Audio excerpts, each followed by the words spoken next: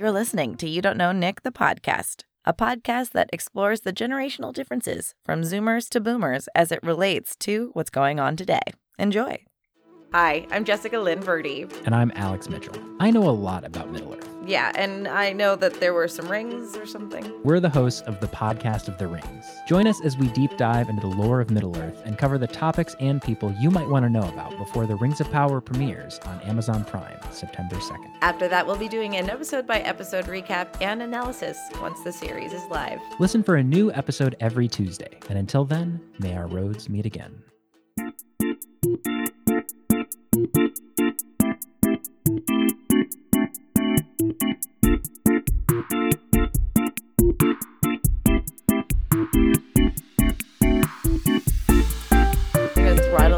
Episode. Does that sound good?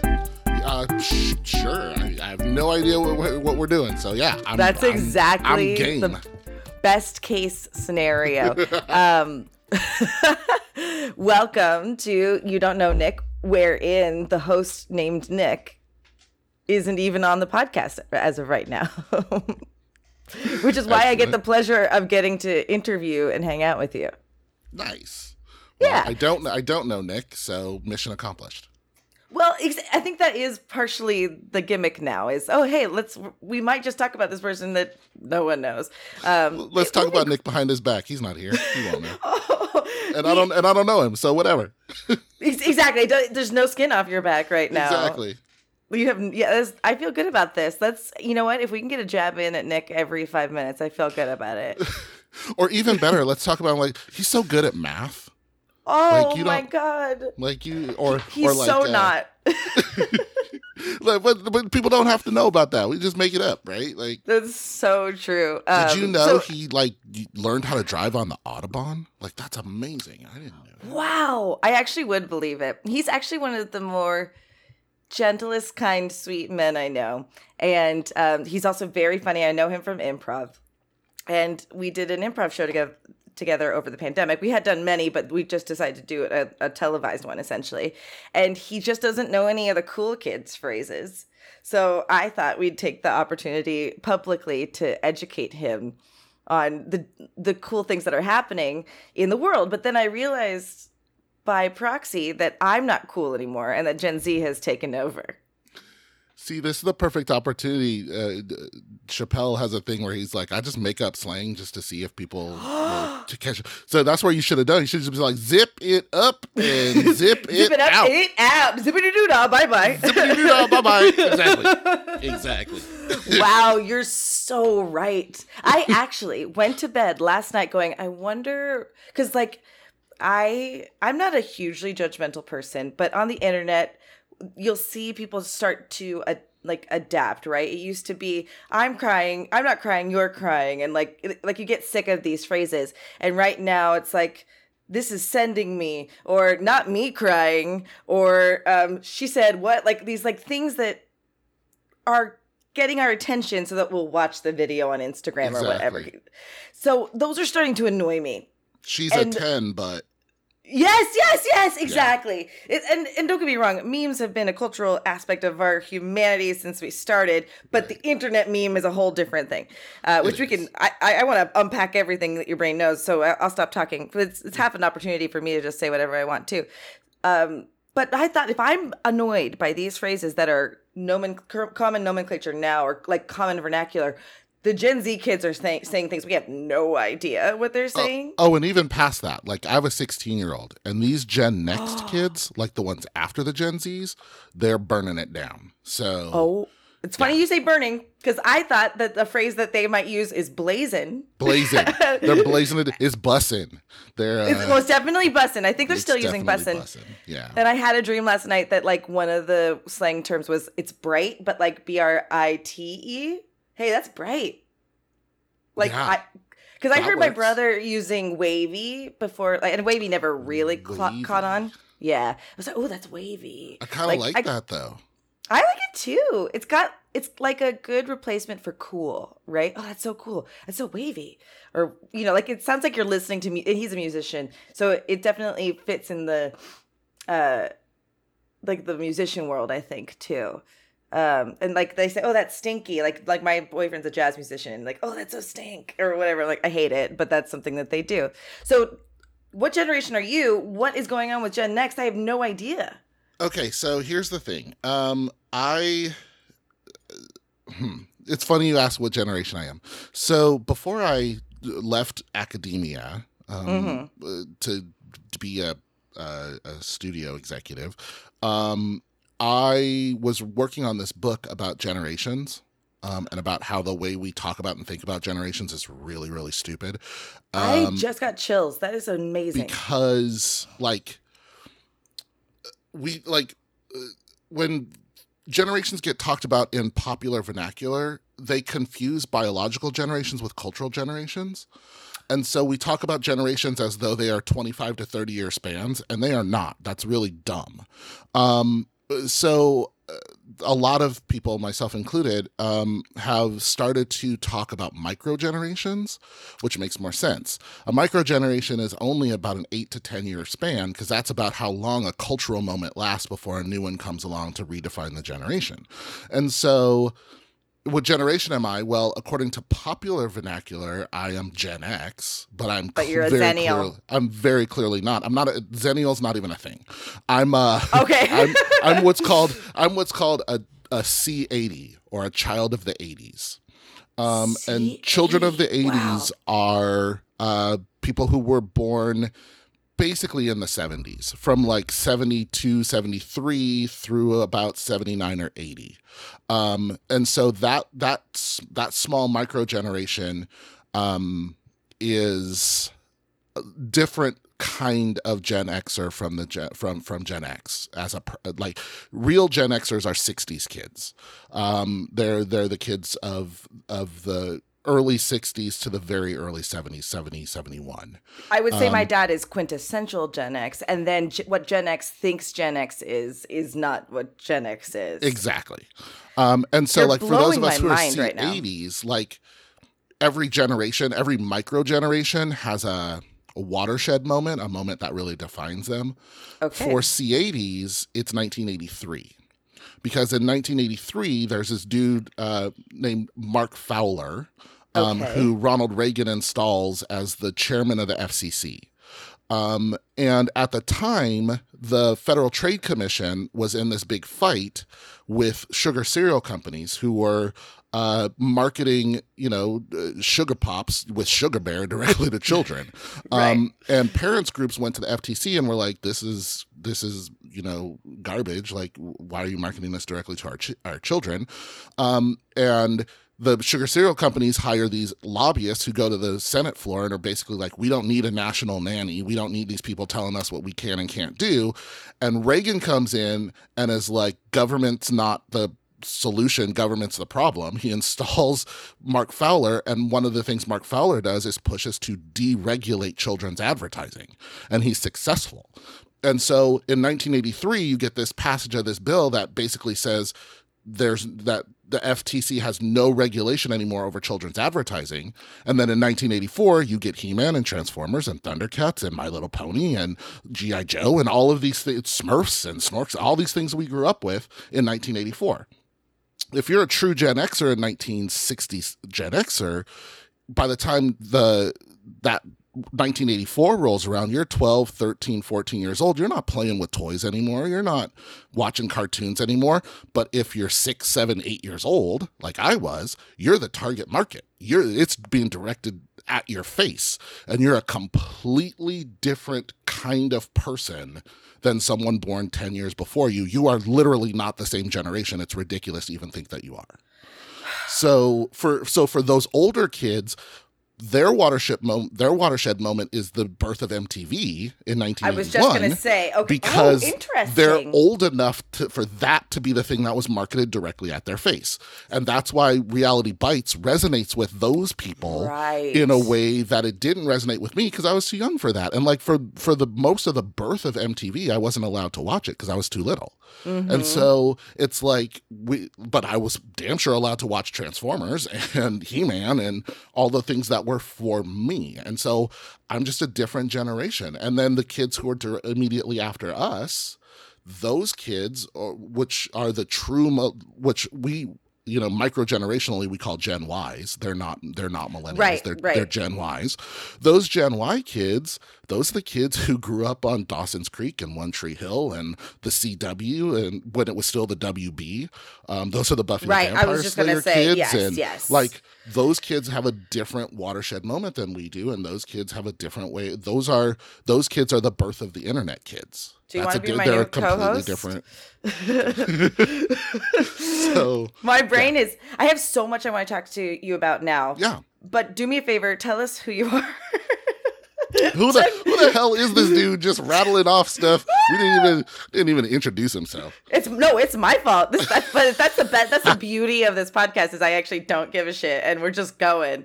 And fair. But now I'm like, we cooked them and now they can't wait to know who you are. Fair. Hi everybody. My name is Dr. Chris Bell. I am the director of creative inclusion at Skydance Animation. But prior to that, for 12 years, I was a tenured professor at the University of Colorado Springs.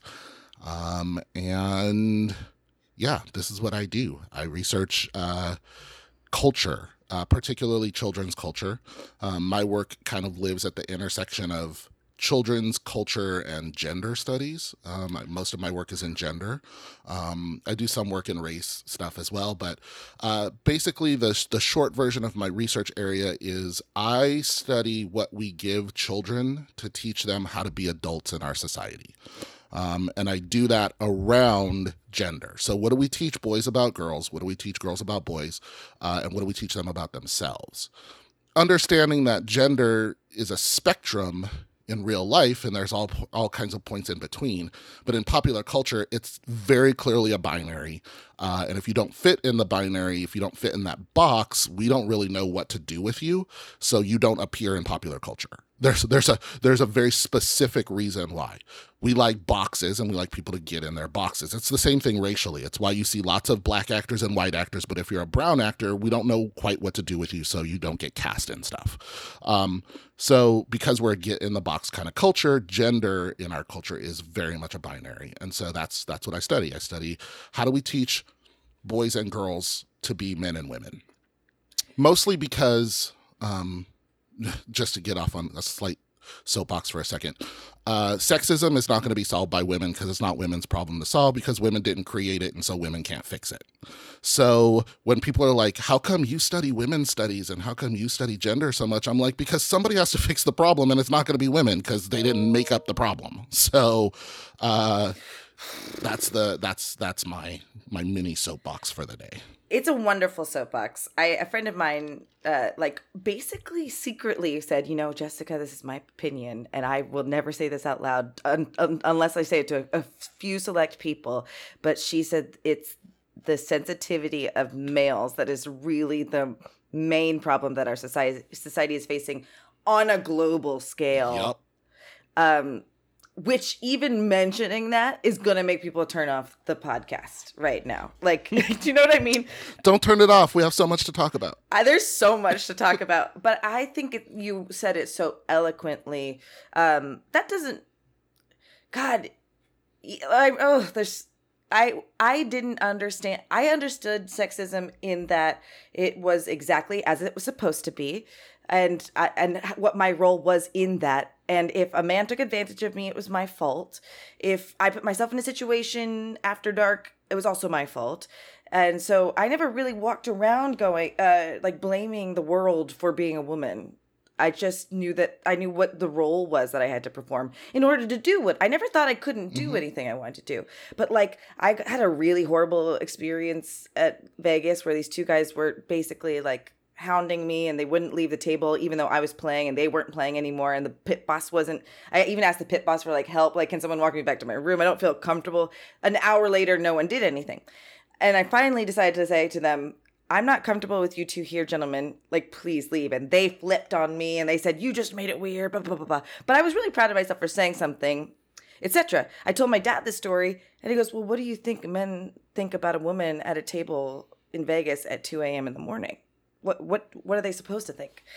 And basically that I was insinuating that I was available for whatever they were wanting. just by being at a table by myself, just like a man might think a woman's at a bar by herself to be hit on. So as I've aged, these things that I started to learn shifted, especially because I was meeting amazing people like yourself. And the long-winded thing I'm trying to say is my academia people are my favorite people on the planet, because it makes me feel so close to glory that I'm like, oh, I could have been, I hardly went to junior college, but I absorb so well. So it just excites me in a way that someone like yourself, you just wanted to learn.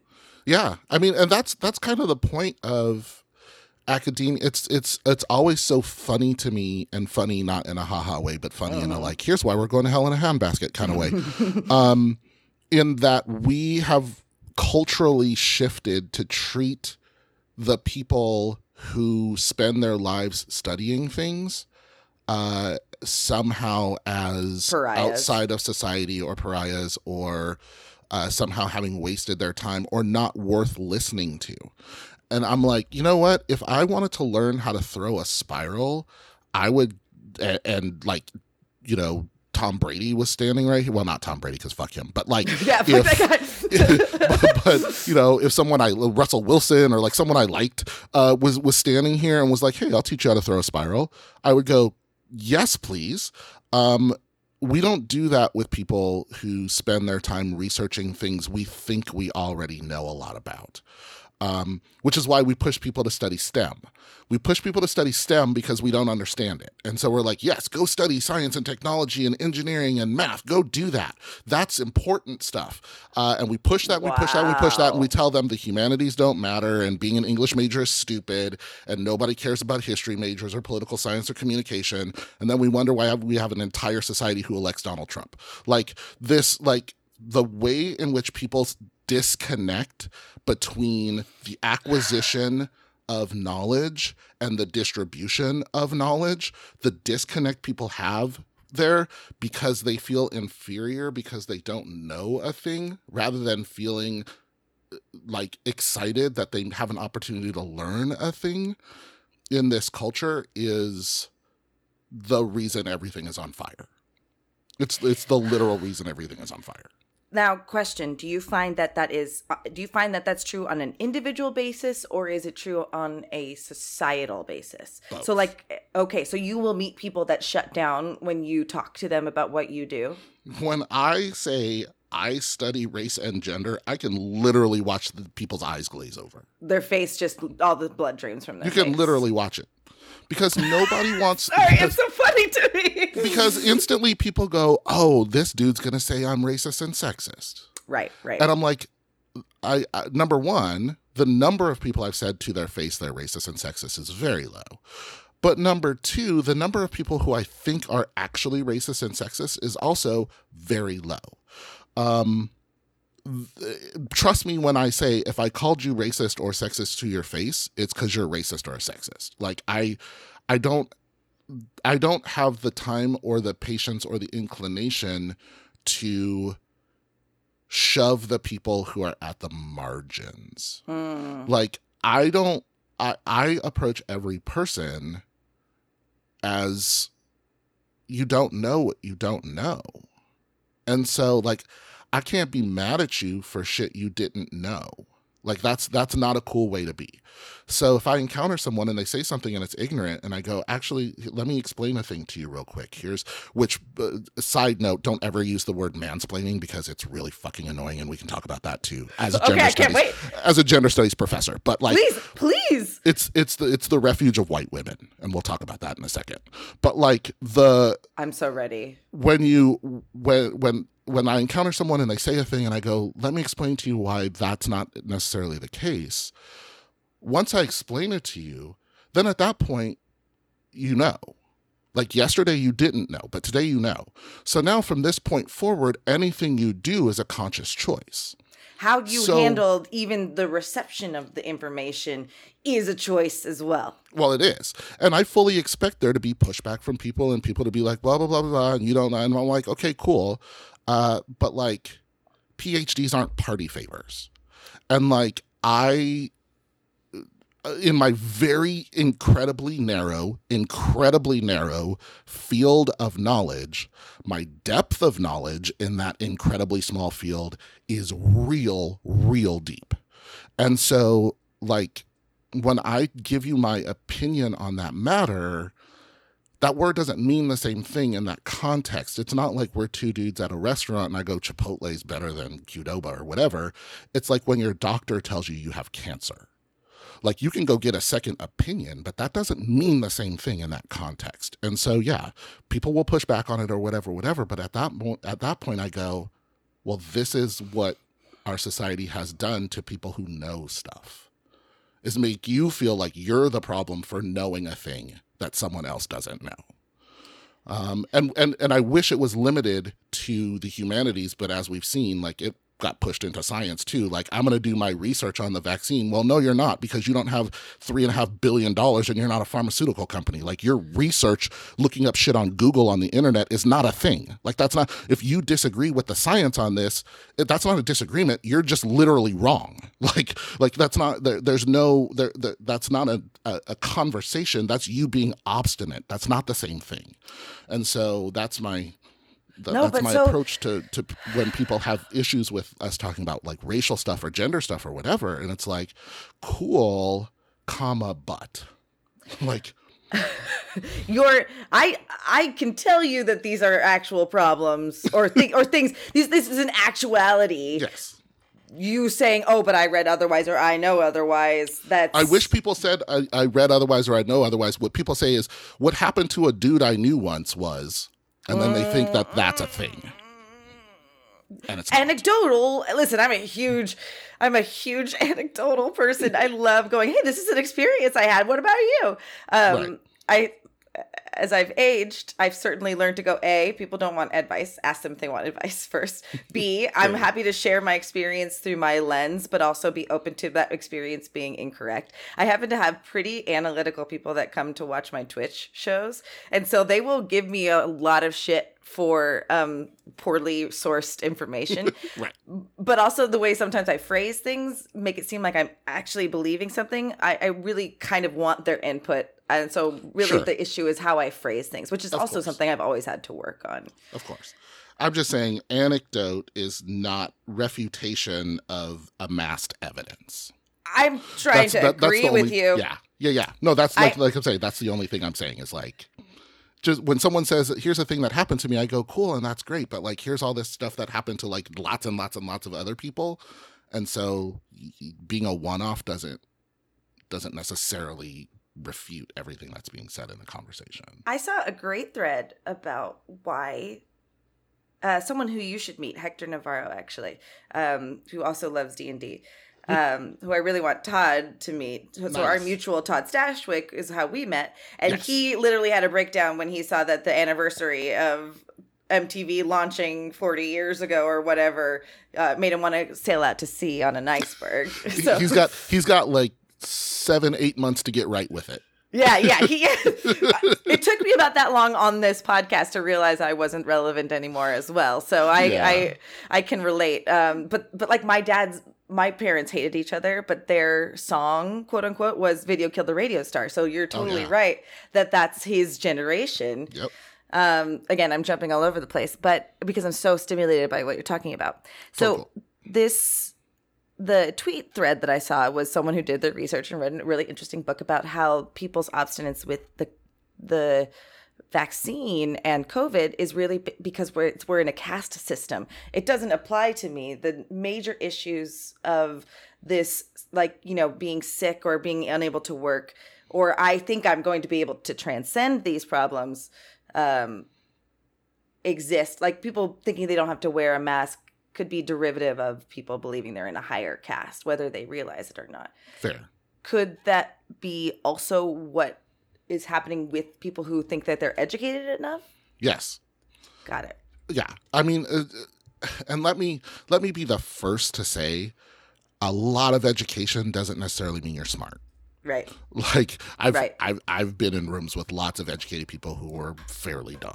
So that's not those two things aren't necessarily correlated. But what I do think is that we as a culture have systematically devalued expertise. We've systematically devalued expertise, mostly so that people who are unqualified for things can still have them.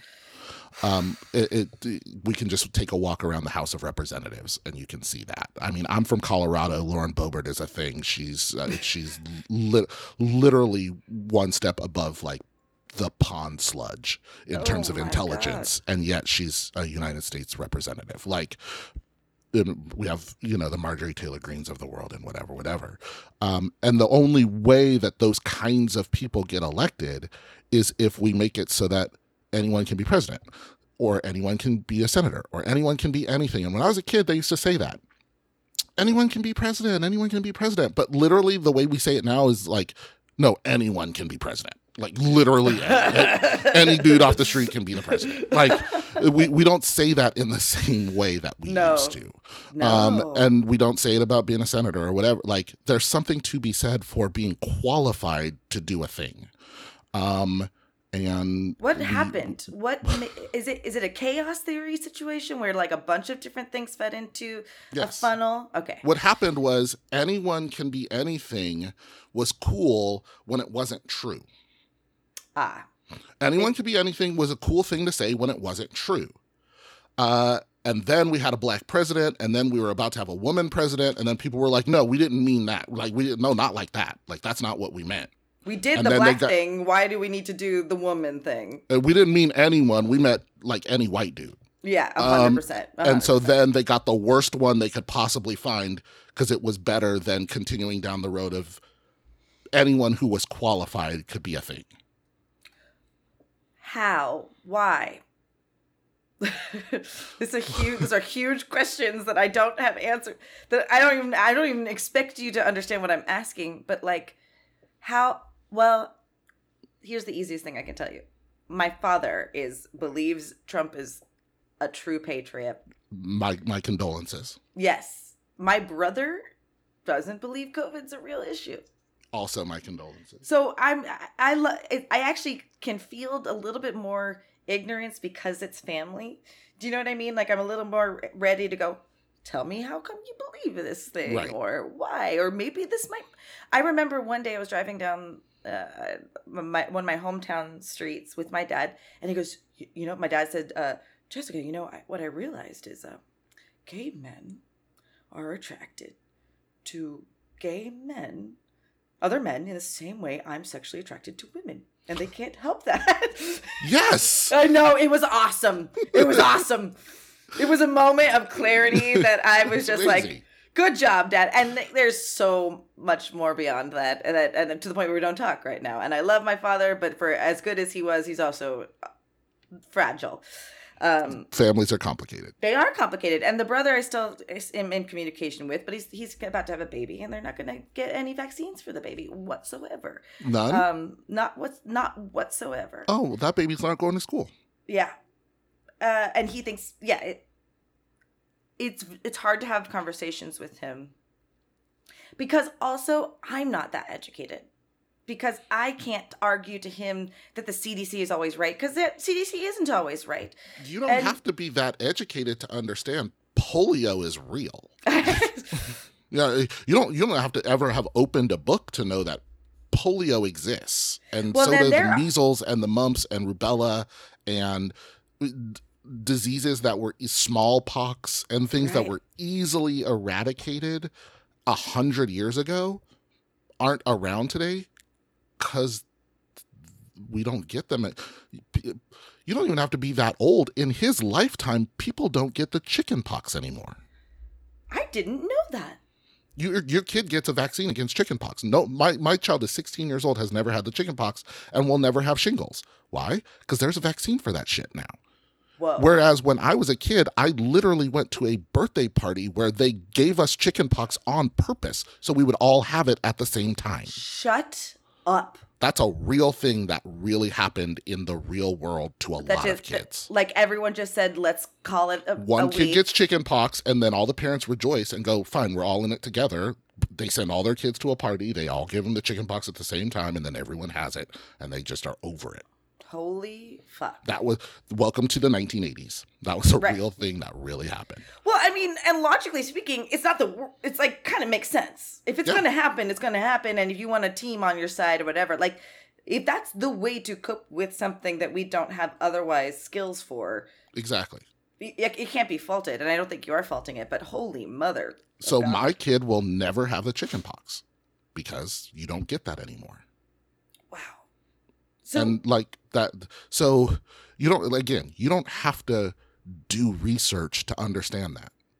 It's literally the way that the world works. well, so I think the issue is he's being applied to emotionally because he's not necessarily Republican, but he's you know how you were just saying about like I don't want to push people on the margins. We had a real as like liberals a really great opportunity. Well, it's actually a horrible way to put it. When Black Lives Matter actually finally got the attention it deserves, we had a bunch of conservatives going, well, I don't agree with a lot of the things that conservatives are saying right now. We had an opportunity to welcome those people, but instead we went, oh, but yeah, you still think you shouldn't have an abortion. Or like we Yep. pushed them away. It's what we do. Yes. My one of my favorite lines in the history of popular culture was written by Aaron Sorkin. It's in the first episode of The Newsroom, and the guy goes, "If liberals are so fucking smart, how come you lose so goddamn always?" And the truth is that it's because we have designed ourselves to fight, and that means anybody. Whoa. So, like, for example, Roe v. Wade gets overturned.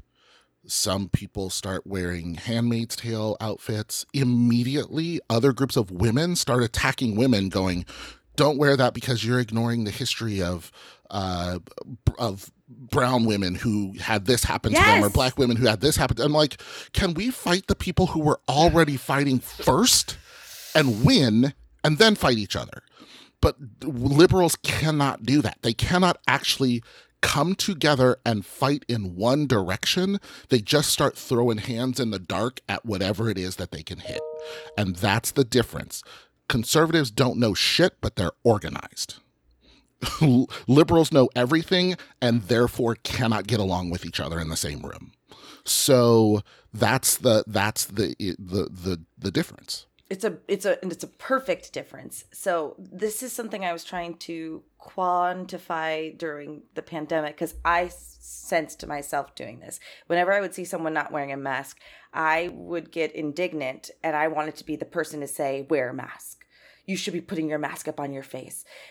And I did this also in a really weird section of my life. I'm sure it's because of my own trauma, but I was at the poppy fields and people were stepping into the poppy fields, which is illegal, to take pictures. And I took it upon myself to tell everyone, you shouldn't stay on the trail, stay on the trail. Mm-hmm. And I examined that behavior and then I could see it in other people. Just because I knew something was right, I felt like I had the right to police everybody else on it. Right. Because I finally had... I have no control over my life, but I can control someone else's or something. And so it's a phenomenon that I saw really come to light during that pandemic is when everyone felt like they were right, they had the right to speak up about it. Yeah. And because, and like in this case, it's because you're so demonstrably right and it seems so ridiculous to you. Yes. That people don't see how demonstrably right you are. And so it's frustrating to have to fight the fight in the first place. Mm-hmm. So what you forget is that, and I'm going to be a rhetoric professor for you for a second. Let's do it. So, I'm learning so much. I'm so excited. So Aristotle outlines 10 things that you can do in order to be a more effective arguer. They're called the canons, Aristotle's canons. Most people know the first 3. You learn the first 3 in like 10th grade, which are ethos, pathos, and logos, right?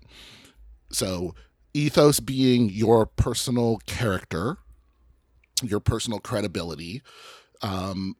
Pathos being your ability to manipulate emotion, both positively and negatively. Empathy, essentially. Empathy, basically. And logos being your ability to construct a logical argument, to construct the argument. Okay, so you've got those three things. He says those are the major things, but there are 7 minor canons that people don't really think about. And there are things like Thanos, right, which is like the appeal to death, like we're all going to die someday. So, that's bringing that into the conversation can help. Or I will never forget that, because Thanos in the comics wants to court death, and they almost went that way in the movies. Yes. I'm all in. Okay, so Thanos, appeal to Thanos. Kairos, which is saying the right thing to the right people at the right time. So that's about timely appeals. Mythos, like appealing to our traditions and there's all these things. And he says all of those are great, but the biggest one, the main thing you need, and if you have this one, you can flake out on all the others, is a thing called eunoia. And what eunoia is that very simple, do I like you? And if you have eunoia, you can flake out on all kinds of stuff, right? And any parent knows this, because like my kid is super cute and always has been and knows like I'm her daddy and like so she'll use that, and like so she'll make pathetic appeals, right? Like to try to manipulate your emotions, right? And you'll ignore that. You'll go, I know I'm being manipulated, but that's cool because I love my kid. Or like anyone who's ever sat and listened to their grandfather talk about the terrorists who live across the street, even though there are no terrorists across the street or whatever, and you go, you're not even really qualified to judge what a terrorist is, but you'll listen to him because you love your grandpa, and that's eunoia. And like, so if you can get that eunoia, if you can get that likability, we'll ignore the flaws in the other parts of your arguments. And so one of the things that conservatives have banked on in the past 20 years is eunoia. Rush Limbaugh, not qualified to talk about literally anything, but his people like him. And he's a real personable guy. I used to listen to his show every day, not because I'm a Republican, but because I was fascinated by how well he was able to use eunoia to get his audience to overlook the huge flaws in his argument, like the big gaping holes, because he's a likable guy and he's kind of funny and you kind of like him, and therefore you let him talk about shit he has no business talking about. And that, for me, that has been the way in which they have worked this into a space where you don't have to know what you're talking about, as long as you're likable. And then that's how George Bush gets elected, right? Like right, he looks, 100%. He's the kind of guy I want to have a beer with. And I'm like, right. I don't want a kind of guy I want to have a beer with to be the president. Like, I want a dude who's so overqualified, it's ridiculous. I want a dude who makes me feel so dumb that he knows so much more than I do because he actually knows so much more than I do. And I think that's why people voted for Obama, and I think that's why people got mad about Obama, because not only did he know more than us, but he was a black dude who knows more than us, and that dog don't hunt. But yeah, like we don't. That's not a thing that flies. Which is certainly something we can unpack, but is talked about everywhere. My question is, because I also do want to get to the mansplaining thing so bad, because I feel like I need to learn it. I'll come back to that. Yeah. I can't wait. Is it possible that because we don't exactly understand what a president is supposed to do, that we don't know what qualifications we need to uphold in that office? Oh, yeah. Which is why discourse, and it's not just now, it's been that way forever. Not even forever. I can actually tell you the exact moment it started, but it's why. I mean, please, let's go. It's why we talk about not being presidential, but looking presidential and sounding presidential. I heard this about Boris. He would like go purposely fuck up his hair before he walked out of whatever that place is, so that people would go, oh, just look at him, what an idiot. Yep. That's so dumb. True story. Because then it masks all of the actual bad intentions that he has. Wow. if you just write him off as like this lunatic dude who can't even comb his hair. So it's about looks and sounds. It's not about what your actual knowledge base is. That comes out of the election of Franklin Pierce, by the way. Who is that? Why don't I know this? Franklin. Okay, so everyone talks about Abraham Lincoln saving us from the Civil War. Sure. Nobody talks about Franklin Pierce talking us into the Civil War. So Franklin Pierce is president back in the 1800s, 1840s, who is the son of a state senator, who is kind of a Kardashian of his day, has really no discernible skills whatsoever, but decides he wants to be president. This is pre-radio, pre-television, pre-everything. So soapboxes and traveling on trains and whatever. And so how do you get your name out there? Well, it's tough. So he gets to the Democratic National Convention. Remember, at the time, Democrats are Republicans, Republicans are Whigs. Like it's switched. So he goes to the Democratic National Convention. He's up against two people. One dude is clearly the most qualified person in the room.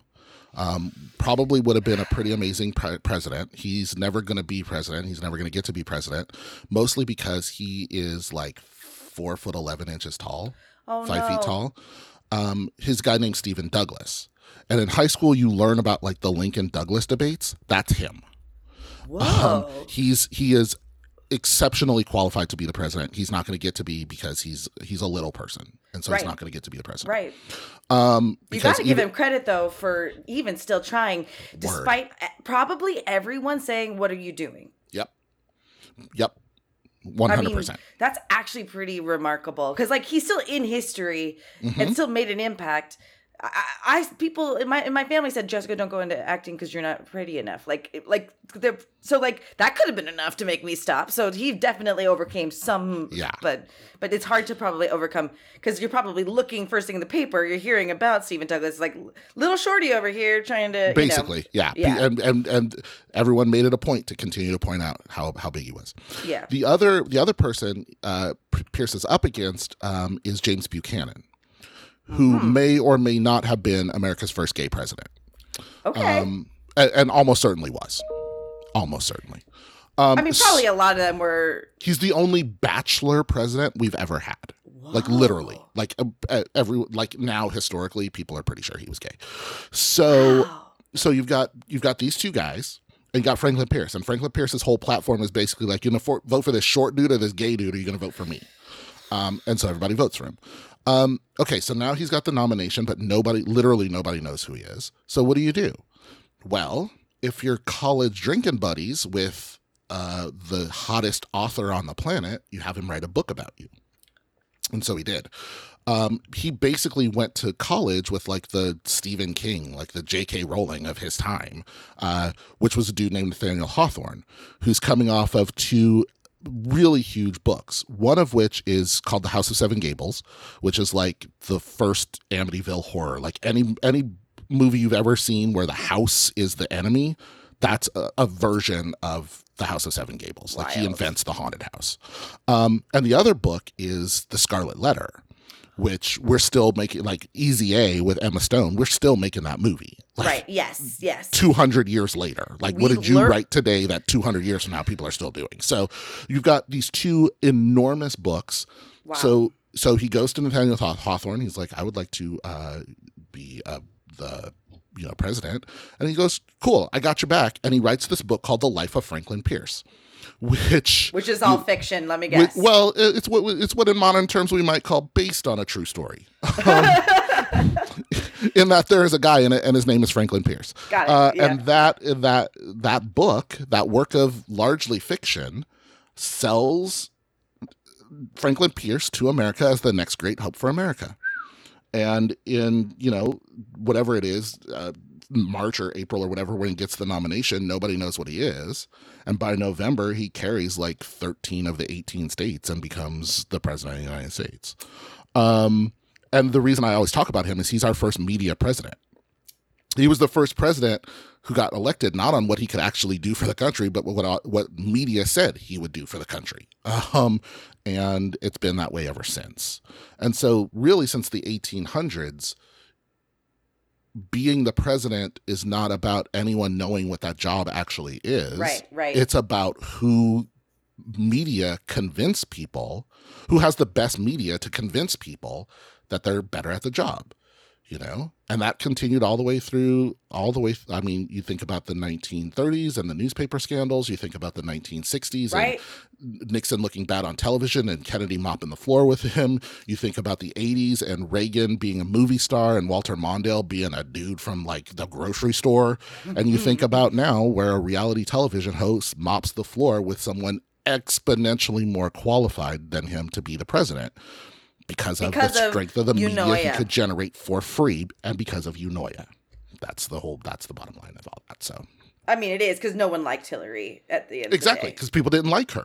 And so it didn't matter that her arguments were better, that she was more qualified, that she knew more, she was more connected to the American tradition, none of that mattered because they didn't like her. Right. Eunoia works in both directions. Oh, totally. I mean... I know that being personable, white and blue-eyed, gets me in the door almost immediately to be accepted, and then I get to do whatever I want. You know what I mean? Like, because again, that's societal too, right? Like Hillary had that going for her, right. But then she just, by being connected to Bill and everyone getting to see what his legacy really is or whatever, she loses out. And also probably being threatening to men in general. Right. In the same way that being a 6'2", 270-pound black dude makes things more difficult for me sometimes in certain situations. Right. It works in both directions. So, oh God, there's so much to unpack in just the most wonderful way. How do you just friend people? How do you? Well, first of all, so just so you know, it was so nice that you're like, I want to go see Jess at Comic-Con. That is so hard to do for me. Like, because there's so many people that I would love to see, but you made it a point, like, I'm going to go see her. And that made my day, just so you know. Oh. Yeah, it's very thoughtful. There are some thoughtful people out there. So I actually remembered when you followed me on Twitter after we played together, I was like, why aren't more people following this person? And it's probably because you're too smart. Oh, I doubt it's that. I think it's also because I'm like a volatile chemical. I'm like Chemical X. Like, but you're the gentlest, sweetest bear hug of a person. Nothing has been volatile ever about you. But I do tend to say things that people don't like. So, but that we also do live in a society where we like that kind of incendiary commentary too, like that. We like it when we're on the same side of it. Got it. Fair. We don't like it when it blows up near us. Yeah. Yeah. Sure. And I'm an equal opportunity offender. Like, I just point out things that are wrong, whether they're on the same side as me or the other side of me.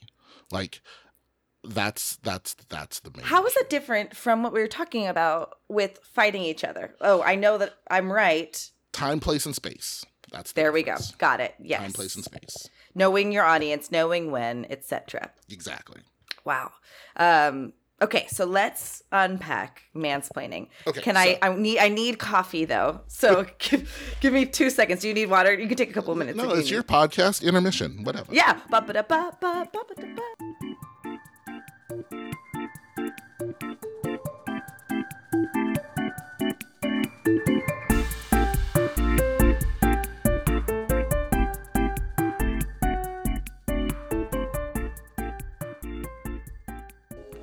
Hello, listeners. It's your new friend, Philip Matas, here to advertise in your ears.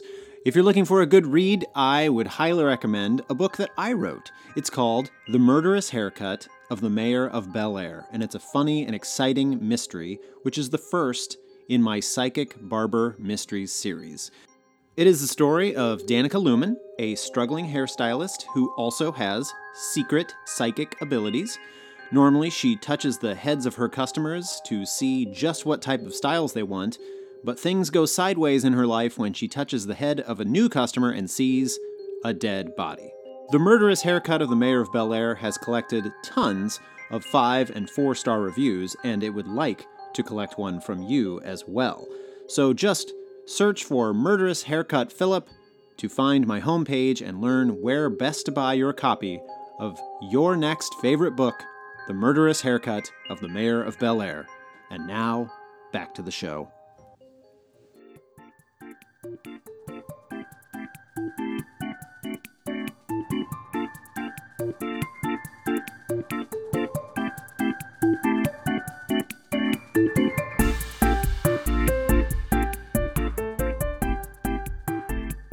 Are you a cat person or a dog person? I am 100% a cat person. I kind of knew it. I kind of knew it. I literally just walked by my 22-pound Russian Blue. I also have a Russian Blue. You do? He's not that big. He's like maybe 12. Oh, I'm gonna show him to you really quickly, and I'm gonna disturb him. I have this big bed that he sleeps in, and he was just like looking at me like, "Hey, just come touch me." And you know what? I'm gonna. So here, you have to see him. Hold on a second. Yeah. And the best part about him is that he's dumb. He's so adorable. He's so adorable. Of course, he's dumb. That's like the breed. Yeah. Our Simon, he's dumb as opposed. He's dumb. Yeah, that's the breed. Someone told me that blues tend to just like glom onto one person. Has that been true? They pick their person, and that's their person. And like he's not. I mean, he's totally a lover. So like he'll let us pick him up. But he is Olivia's cat. He is very much Olivia's cat. So sweet. I wonder, does she even know how amazing is? Like we got him when she was 6 and he was a kitten. So for the past 10 years, he has been her cat, and he very much knows he's her cat. How sweet. Well, so he had the challenge of he never had been in a car. He belonged to people 2 houses down from us that didn't like him or just like let him sit outside. Like he was just a trash can cat, which those people didn't know how to care for animals, and it's a whole nother story for another day. But my mother, it's upsetting. Exactly. Her heart bled for him, and he was her cat. But then she was moving out of the house that we were all living in and couldn't take him. So I had to take him. And again, we were all living together. So he knew me, but he's had to let me be his person because there's no one else that he can glom onto besides me. But he loves dudes. He loves when like people come over. He likes smelling people's feet because he's very sociable too. You're so pretty. He's adorable. Yeah, he's my good guy, and he likes to do like this for a good little while. He's actually totally blue, which is cool. Yours isn't? No, he's got white patches. Oh, interesting. Yeah, which is common. I've never heard of that before, but probably mostly because I've just only seen this. I have a diluted tortie who's also diluted. We also had a tortie. She passed away. She was 18. But oh my God, I'm so sorry. Yeah. So, but then we got a calico. So we have a blue and a calico. So sweet. Yeah, they don't like each other, but that's at all. I actually had to put down like that's black and white painting is of my soulmate cat who died last year. Oh, my soulmate cat also died last year. She was my tortie was. Her name was Hermione. And I got her when she was 18 years. She was 6 weeks old when I got her. Wow. And every single day of her life, I was with her, and like, I used to take her with me places and like on trips and stuff. Like she knew how to do it. She was my girl. And they're always with you, you know, like, so I'm sorry. There's still days where it's just like, I totally feel his absence. There are still days where I look for her, especially when I'm sick. She was the best. She was the best when I was sick. She would just come and she would lay right here and she would just purr. And she just knew you weren't feeling good, and she just knew to take care of you. Like, she was amazing. I think there's a study that's going on about how the purr is at a healing frequency, and they know. Yep. I did an improvised show, and my character started crying while, I was recording. It was live. There was nobody there, but a TV was. I started crying because I didn't know how else to end the scene. And then 2 minutes later, I see Blue at my feet, and I'm like, you thought I was in pain. He can't, because he won't come to me unless there's food or, know. So it was a gorgeous moment. And that black and white, that boy did that too. He would like be right here. If I was sad, he was like just hanging out. He also was a glutton for being touched too. So it could have been one of two things, just to be fair. All right, so let's talk about mansplaining, because I feel like I'm gonna swallow some pride and I'm gonna learn some stuff. I short shrifted it a little bit. So I just sort of made the remark and then I moved on. So let me. Well, no, there's so much. There's your unpack. Your brain is so exciting. Let me unpack. So when you're a man, B, a black man, who studies gender for a living, you end up in a lot of academic spaces with white women. Because a lot of women go into gender studies. A lot of women go into gender studies, and particularly a lot of well-intentioned white women want to study feminism, and I get it. So you spend a lot of time in rooms with these people, and one of there are a couple of shields that white women, in particular, in gender studies kinds of spaces, use to distance themselves, to distance the intersectionality between race and gender. I knew you were going to say that. I knew you were going to say that. To distance the intersectionality between race and gender. So they say a lot of things that are problematic. Can I ask you first, why? Why are they doing the distancing? Is it so that they feel like their victimhood is as valid? Yeah, because another thing, when you do any kind of D&I work, or DEI, or what's now starting to be referred to as JEDI, which I think is amazing. It's actually kind of great. Right? Now it's justice, equity, diversity, and inclusion. I'm cool with it being Jedi. I'm cool actually okay with that. I'm totally fine with being a Jedi. I'm cool with that. One of the realities of doing that kind of work is that there are people who are in it specifically to compete in the oppression Olympics. And they want their oppression to be the worst kind of oppression without understanding all oppression is bad and it's all equally bad. But they want to compete and they want to win. They want to win gold medals in the oppression Olympics. And so that's why they distance. Is there a world where, because again of the media, or like if you're a lobbyist or if you're working for a nonprofit, you can't get attention on that cause unless you chain yourself to the door of the Congress, right? Fair. Like, I'm not saying that that's a good thing, but is it possible that they know that they have to be the outspoken, the most abused? Oh, it's definitely functional and instrumental in a lot of ways. Yes. But then you start to internalize it, and then it becomes a personality, which is where it becomes a problem. Okay, gotcha. So there's shields in order to do that. Okay. Yes. And there are shields of different kinds. One of which is, and this isn't just me, you can Google this today. Like, if anyone is out there listening to this right now and is going to doubt what I'm about to say, Google is your friend. One of which is crying.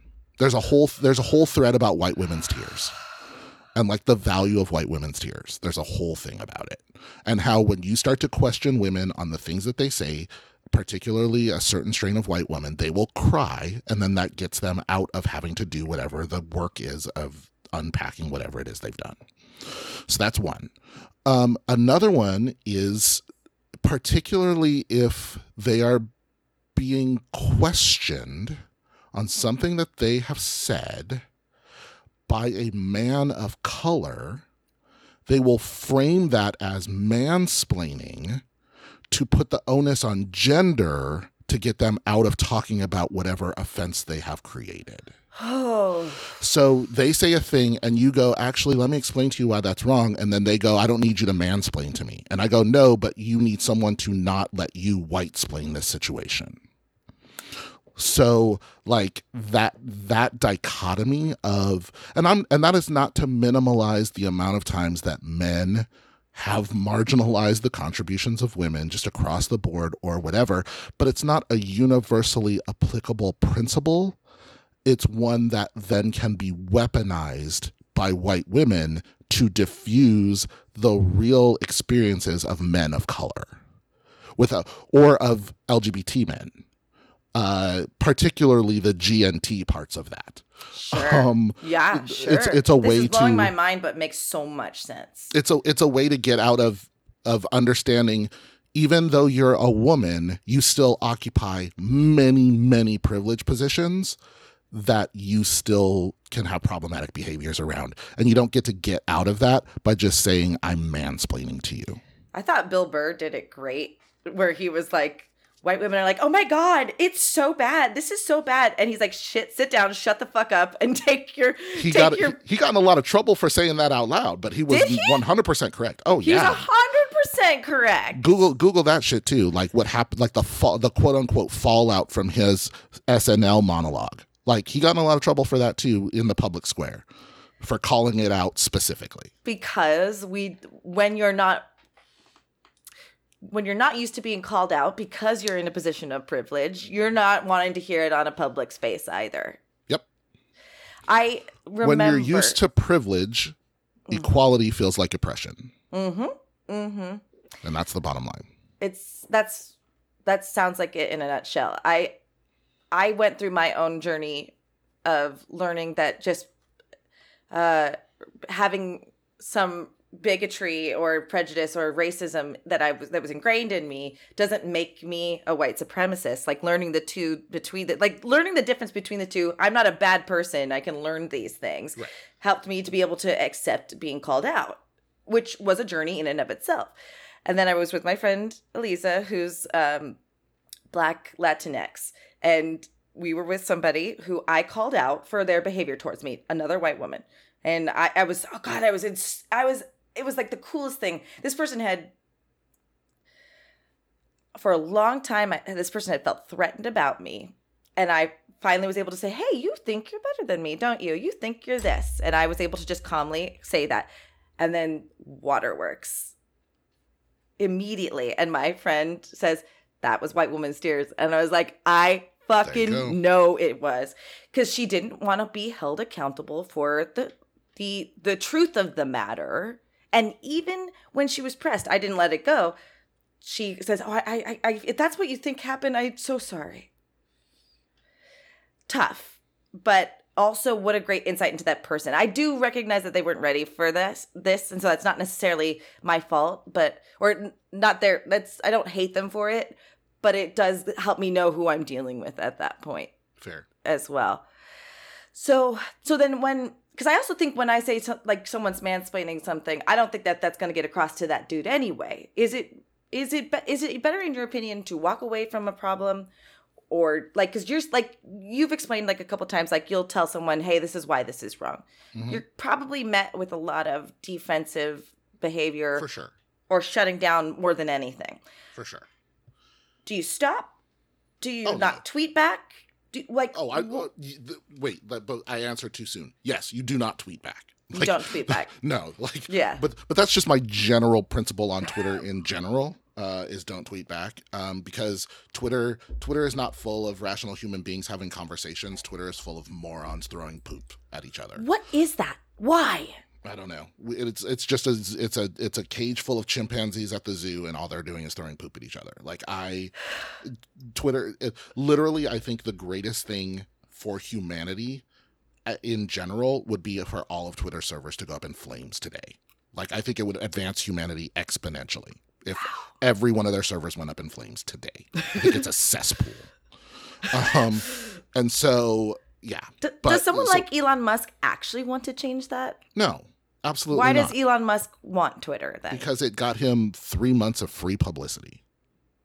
Gotcha. So this is just someone who knows how to manipulate public eye. That Elon Musk gets credit for inventing shit that was already in existence when he bought it. Like, that dude just knows how to keep his name in the press so that he can make more billions of dollars. Like, yeah. I don't expect anybody to have this answer, but why does someone like Franklin Pierce or Donald Trump or Elon Musk want power? What is that part of us? Power's great. Why? Power's so awesome. Like if you went to the grocery store and there was like, power's on sale today, you'd buy 6 of them. Power's amazing. To the point where it's worth killing other people? Depends on how much power you're trying to get. But why do we want that much power? Because people don't want you to be able to tell them what to do. At the end of the day, people don't want you to be able to tell them what to do. And it's like I've talked about this pretty extensively in my own work, but so Plato, like 3,500 years ago, 2,500 years ago, Plato writes this story in the Republic about the ring of Gyges. Short version of the story is there's the shepherd. He works for the prince. The prince is pretty mean to him. The prince is, married to this woman. She's really beautiful, but really cold, and nobody, can get close to her. Ice Queen. So the shepherd's working out in the field one day, and a rift opens up in the ground, and one of his lambs falls in the rift, and he goes to get the lamb, and on the ledge where the lamb is, there's a ring. And he takes the ring out, and he puts the ring on, and it turns him invisible. And he comes out, and he's like, well, what am I going to do with this ring? And then Plato asks, well, what would you ask this dude? What would you do if you had the ring?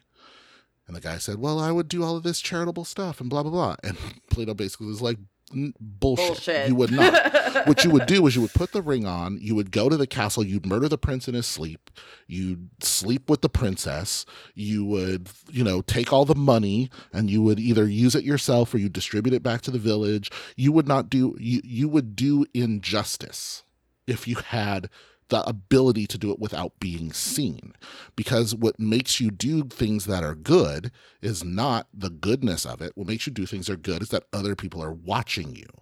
And in the absence of other people watching you, you will do badness. And not only will you do badness, but if you went to your friends and were like, hey, I have this ring, and so I used it to do all this good stuff, they would go, oh, what a good guy you are. What an amazing person you are. And as soon as you left the room, they'd be like, what a fucking idiot. Like, why didn't he go murder the prince for us or steal the money or blah? Like, people would react to you as though you were an imbecile if you didn't do the things that are bad, right? Now, Plato goes on to argue that that's not the way you should look at the world or whatever, but he makes that argument pretty clearly first.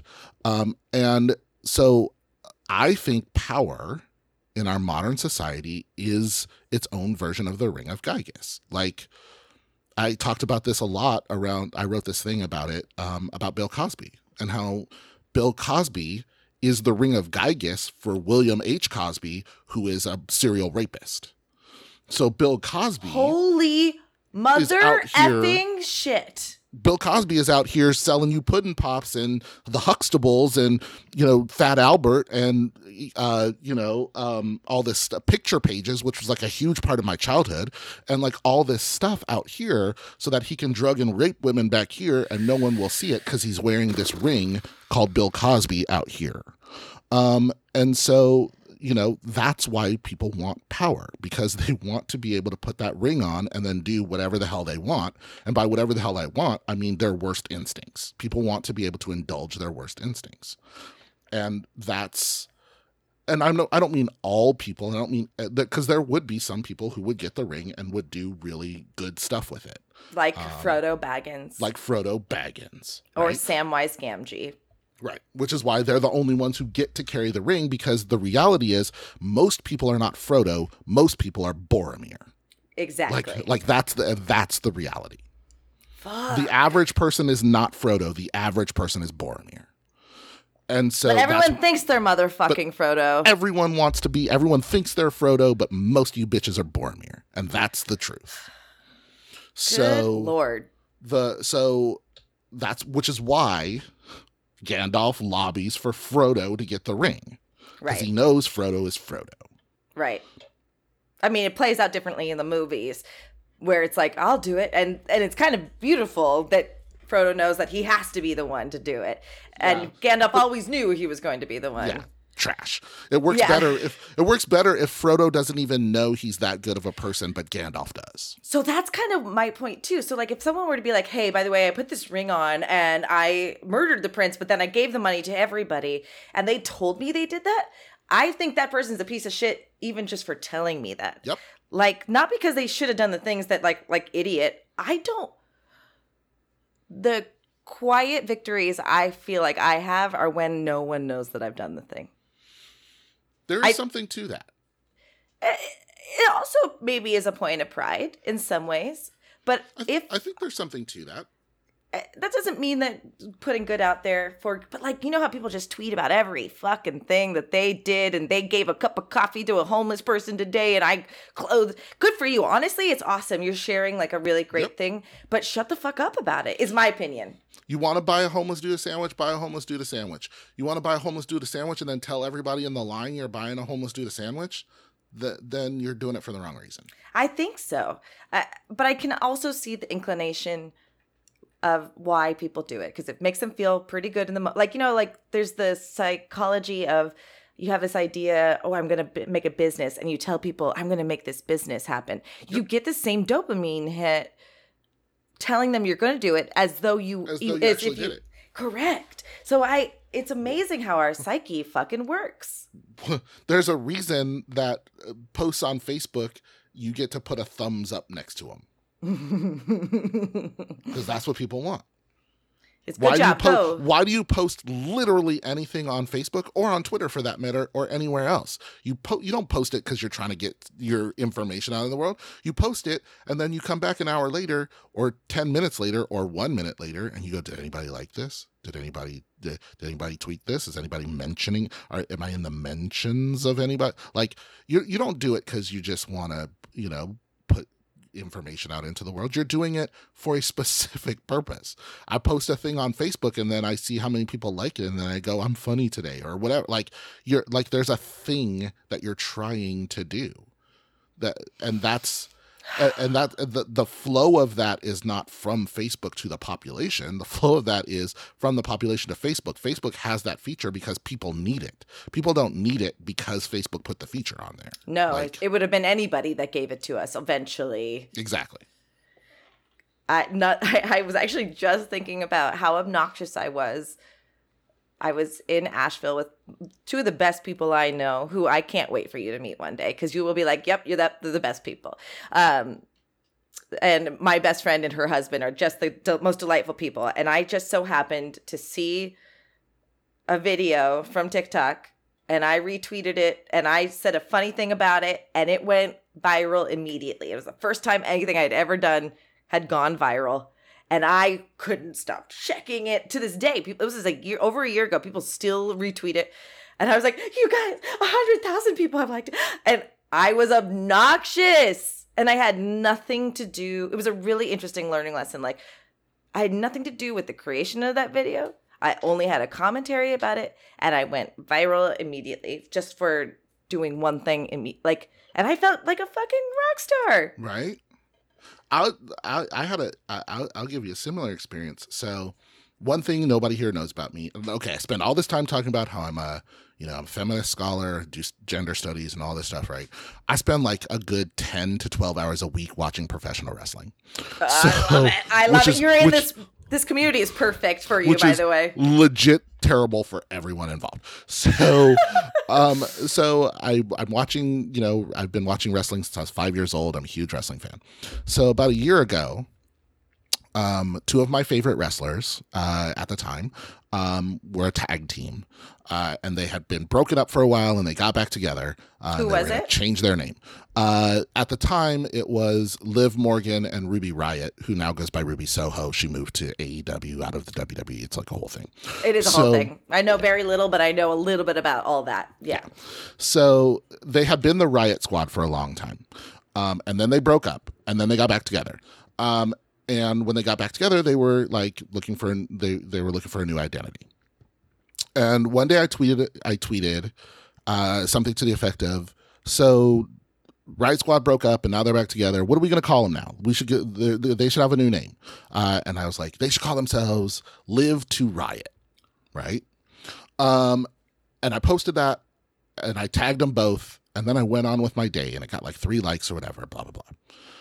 So cut to like 2 weeks later, they show up in ring gear, and on the back of their jackets, it says Live to Riot. And I was like, and exactly the way I spelled it and exactly the way I did. And I lost my shit. I was like, I thought up the new name for this team, and they wore it on television, and it's like a big deal. And I was really cool about it. Now, I could have just sat there and been like, I did a cool thing for people I really like, and they did it. But of course that's not what I did. Like, I took a picture of it, and I took a picture of the tweet, and I put it on all my channels and on all my stuff, and I was like, see, people listen to me, and I have influence, and I'm cool, and blah blah blah. And in the very limited wrestling community, people were like, oh shit, that's cool. But like, people in my regular life were like, what? Like, Sure. it didn't really, it's like, it doesn't really register. The impact wasn't there the same way. But then you go, well, why couldn't you just take your victory? Like, why couldn't you just take your quiet victory and just like walk away? Like, what is it in us that wants people to go, oh shit, dude, cool, like you did a thing and it was awesome or whatever? Like, that's the $24,000 question. Are we chasing the unconditional congratulations from our mother when we poop in the toilet for the first time? Right. I'm listening to I think, what is it? Ernest Becker is his name, or Becker, The Denial of Death, and the whole reason why we glom towards the hero aspect of things in order to basically supersede death in its many different ways.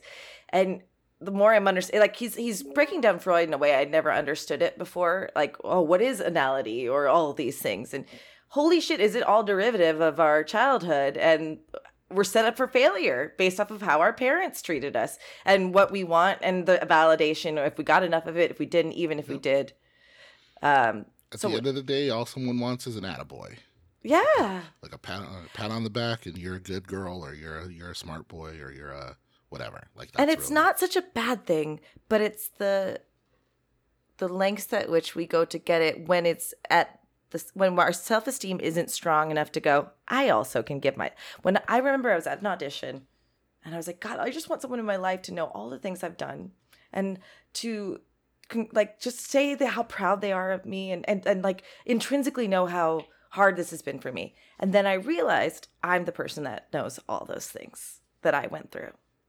And I can say I'm really proud of myself because no one will understand it from my perspective. Right. It was a huge moment for me.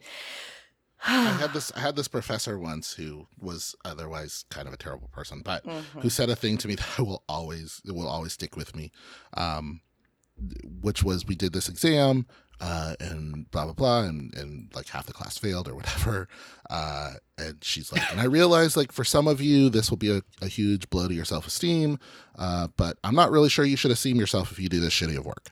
And I was like, actually, I weirdly think I agree with you, and I hate that I agree with you, but there you go. Well, a broken clock's right twice in a day. Right. I know that you are. I just could talk to you forever. I literally don't know Nick anymore because I don't care. But oh, Nick, I wish you were here. We could have had a conversation. Well, when he comes back from paternity leave, which maybe never at this point, I'll have you back. You'll get to meet him. He's delightful. Or one day you'll see him on TV because he's he's a quietly successful actor, nice. As some of us are. If you could summary one thing, or if you could leave this audience with one takeaway, or if they just don't take away anything, or even if it's like, I love wrestling, what's like one sentence that you would want people to remember you by, or today by? Oh, wow. Okay, that's tough. I know. That's why I ask it. Okay, so people act as though reading a book is so superior to all other forms of acquisition of knowledge. But keep in mind, the same companies that published all the TV shows and films and radio and whatever that you think is so beneath you own all the companies that publish all the books too. So whether you get your information from watching a documentary, or from watching a really interesting television series, or from listening to a really interesting podcast, or from reading a book, the modality of it is not the important thing. It's the acquisition of knowledge. Like, want to learn and stop caring where that knowledge comes from modally. That is that's tough though, because like my brother, who doesn't believe in COVID, etc., is getting all that information from Instagram. So in a weird way, that's saying that screenshot is as much information that someone's getting from J&J.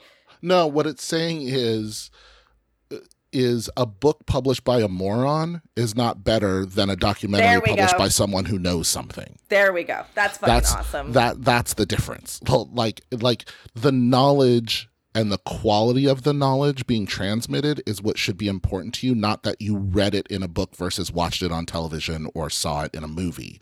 It's that dumb people can write books too. How are we to know the difference? That's the last question I have. Get your information from more than one source. Love that. I fucking love it. Triangulate. That's the if all your information comes from one source, trust me, your knowledge is flawed. Or like-minded people. Trust me, your knowledge is flawed. I love that. If everything you learned came from one television station or one radio station or one strain of book publisher, your information is necessarily flawed. Wow. I love that. So you told me you did a podcast with your friend that I met at Comic-Con? Yeah. Let's hear it. What is it? Okay, so it's still available on Apple Podcasts. There are 4 seasons of it. It's called The Deconstruction Workers. And it's a pop culture podcast where we just pick a topic and talk it out. So we did everything from, we did an episode on how fandom work. We did an episode on Hamilton. We did an episode on what's called transgressive fandom. Like if you're like adult men who were fans of My Little Pony, for example. Right. When you're a fan of bronies, like when you're a fan of things that you're not supposed to be a fan of. Gotcha. We did a thing on fan fiction. We did a thing on, I did a whole episode on Cloak and Dagger because it's literally my favorite Marvel television show of all time. Oh, I love that. We did, yeah. So, we all kinds of stuff. So, The Deconstruction Workers on Apple Podcasts, if you're interested in checking out some of the stuff. I'm interested, which is why I wanted you to remind me. So, I thank you for making the time to see me. Of course, anytime. This is amazing and fantastic, and I always love talking to you. So there you go. Well, the feeling is mutual. So I'll talk to you hopefully another time. Yeah, absolutely. All right, bye. Okay, bye.